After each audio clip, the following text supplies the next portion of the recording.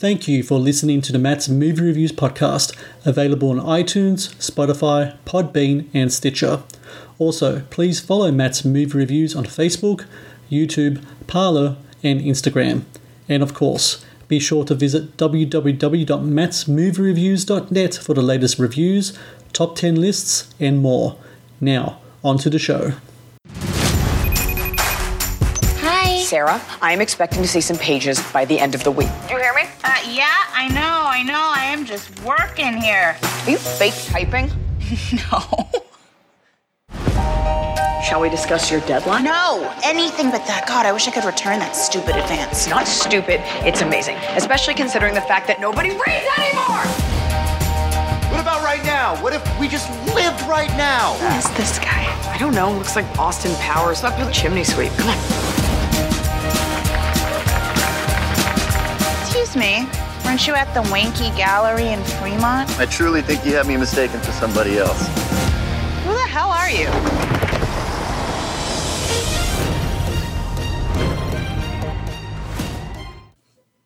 Hello and welcome to the Matt's Movie Reviews podcast. I am your host, Matthew Perkovich, and this is episode number 320. Releasing February 5 on demand and digital is The Right One, a romantic comedy that stars Cleopatra Coleman as Sarah, a struggling novelist who finds a muse in Godfrey, played by Nick Thune, a man of many disguises hiding a tragic past. Filled with charming performances and an engaging story, The Right One also marks the directorial debut of Ken Mock, who made a name for himself in the unscripted reality TV realm with shows like Making the Band and America's Next Top Model. And joining me today on the Matt's Movie Reviews podcast is the director of The Right One, Ken Mock. Ken, I thank you very much for joining me today. Thank you for having me, Matthew. So it's really interesting just looking at your career up to this day. And like I said in my intro, you made a name for yourself as a producer in reality TV. Also some feature films as well. You have Invincible and Joy to your name. And Joy, I'm such a big fan of that movie. But with The Right One, this is your first time really getting behind the lens in a director's chair. And you wrote the script as well. The inspiration to do that, where did that come about? And how long did it really take for you to kind of get the feet under you in regards to carving out this new realm for yourself as a director? Yeah, it's a great question. When I started out my career decades ago, I had started out wanting to write and direct feature films. But what had happened was once the reality genre started in the early 2000s, like at the beginning of the 2000s, I had a skill set that allowed me to be able to produce reality. I had started out, actually, my very first incarnation, I started out in news as a news producer. Mm-hmm. So when you're news producing, you write, you produce, you direct, you edit, and you have to put it together very quickly because you have to get it on the air, that night. So you literally have to cut like a 2-minute package in 3 hours and get on like nightly news. So that was a skill set that was very transferable to the reality genre. So suddenly I got kind of sidetracked into that world, and I found a lot of success with that and, created a whole bunch of shows. And then what happened was after a number of years of doing that, and, Top Model, that show has been on the air for like 16 years, for 24 cycles. I got to a point where it was feeling kind of rote. Yeah. And, I was kind of falling into complacency. And I realized, listen, I've got another 20, 30 years ahead of me in the business. What do you want to do to keep yourself creatively challenged? And during that time, I had started producing movies. And as you said, I produced Invincible and I produced Joy. And although I love those two films and I'm very proud of them, what I realized as a producer is that as a producer, you're not in the creative control of a film. You are there to service the vision of the director. And I am used to being in creative control of the shows that I do. So I really realized that if I really wanted to continue a career in film and really, pursue film, in order to really have creative control over my films, I would not only have to write the film, I would also have to direct it. Yes. So really what happened was in the last 3 or 4 years, I really focused all my attention on writing. And I had been writing, spec scripts for many years, but, I kind of only got to like a B+ level at the screenwriting stage. And I was like, I'm not going to go out with that kind of, script because there's a lot of B plus and B writers out there. Mm-hmm. I'm only really going to start going out there and try to pursue this once I can really get a breakthrough in my writing and kind of get to the A level where I can really, stand apart from the other writing. And in the last 2 or 3 years, I was able to, I think, get beyond that. I kind of broke through. And as a result of that, my writing got a lot of attention and I was able to parlay that into directing. And that's how this project ended up happening. Also, going the writer-director route as well also means going down the independent film route. And with yourself, with Joy and Invincible, that had major studio backing behind it. And I'm sure with your TV shows as well, there was also you had that kind of network TV backing as well. Now you're going down the independent route. What was that like for you? Because you want to have that creative control, but it also kind of means starting all over again, doesn't it? Matthew, it really did. It wasn't even starting at zero. I started in a negative space because, it's funny. I've talked to other young people who are like 23 and 24 years old that want, become, filmmakers or screenwriters. And I said, you guys are literally in a better position than me because you're young. This is a business, about youth. You have no baggage attached to you. So you're this fresh talent coming in that the entertainment world embraces. But even though I have had a great track record in the entertainment business, my expertise was at the unscripted world. And so people want to keep you in that box in this business, right? So if you're from the unscripted world, they don't really believe you can write. They don't believe you can direct. They don't think your skills will transfer from one field to the next. So it really was an obstacle at the start of this process for me to even be taken seriously as a writer, let alone as a director. And so it really took a lot of persistent door knocking on my part to really kind of bang on that door to get people to read my screenplay without prejudice, first of all. Yep. And then on top of that, allowing me to direct. But, the great thing that I had behind me and that every filmmaker needs, especially when they're going the independent route, is I found 2 producers who really believed in me. There was a woman named Jennifer Sanderson who just loved the scripts that I wrote, and Geneva Wasserman. And both of them really took the mantle and took the lead in getting this film made and raising the money for the feature. So, I was very lucky to have, 2 true believers to really get this project moving forward.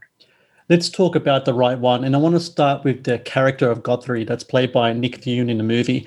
I heard that the character is influenced somewhat by Peter Sellers. Is this correct? That is absolutely correct. One of the sources of inspiration for this film was, my fascination with Peter Sellers. For a lot of people out there who don't know who he is, he was most well known for playing Inspector Clouseau in the Pink Panther series. Yeah. But brilliant, he was a brilliant actor, a brilliant mimic. He could do a Cockney accent. He could do any sort of accent. He could play a Southerner. He could play an Indian character, and he would seamlessly inhabit that character.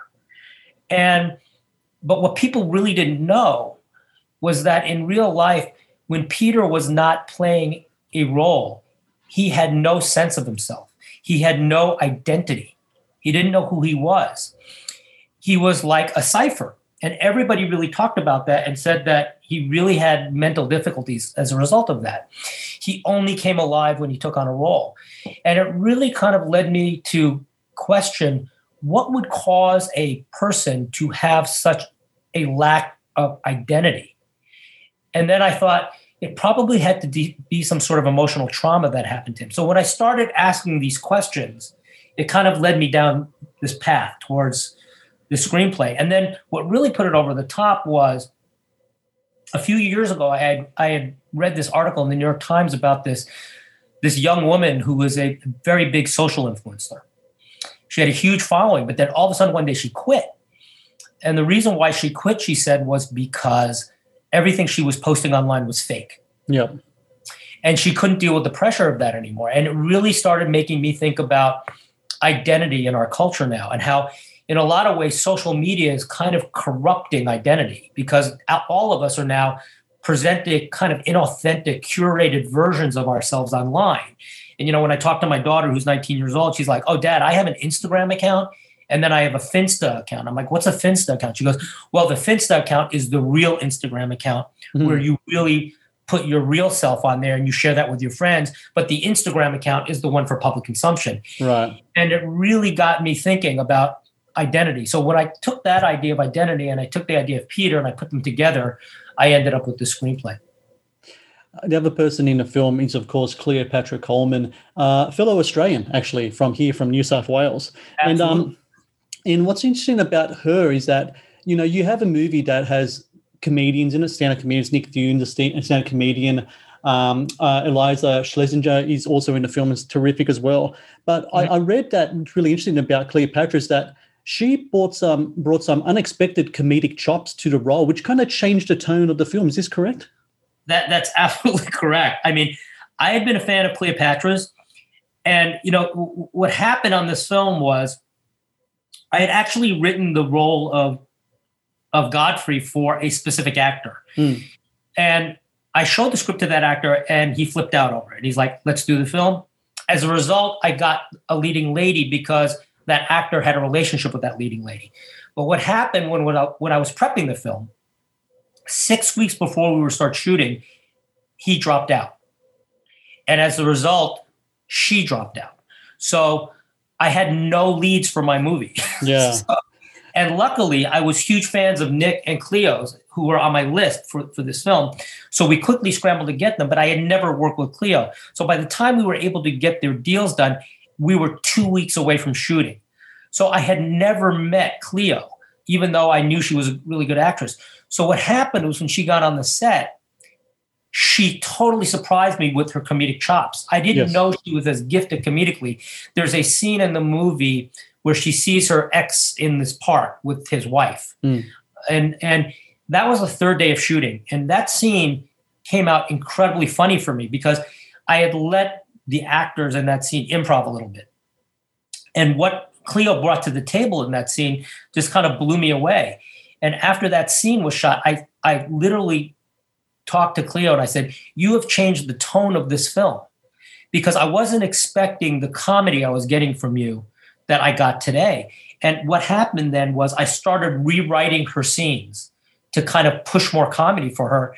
And it changed the tone of the film because before the film was really more of a drama film with some comedic elements.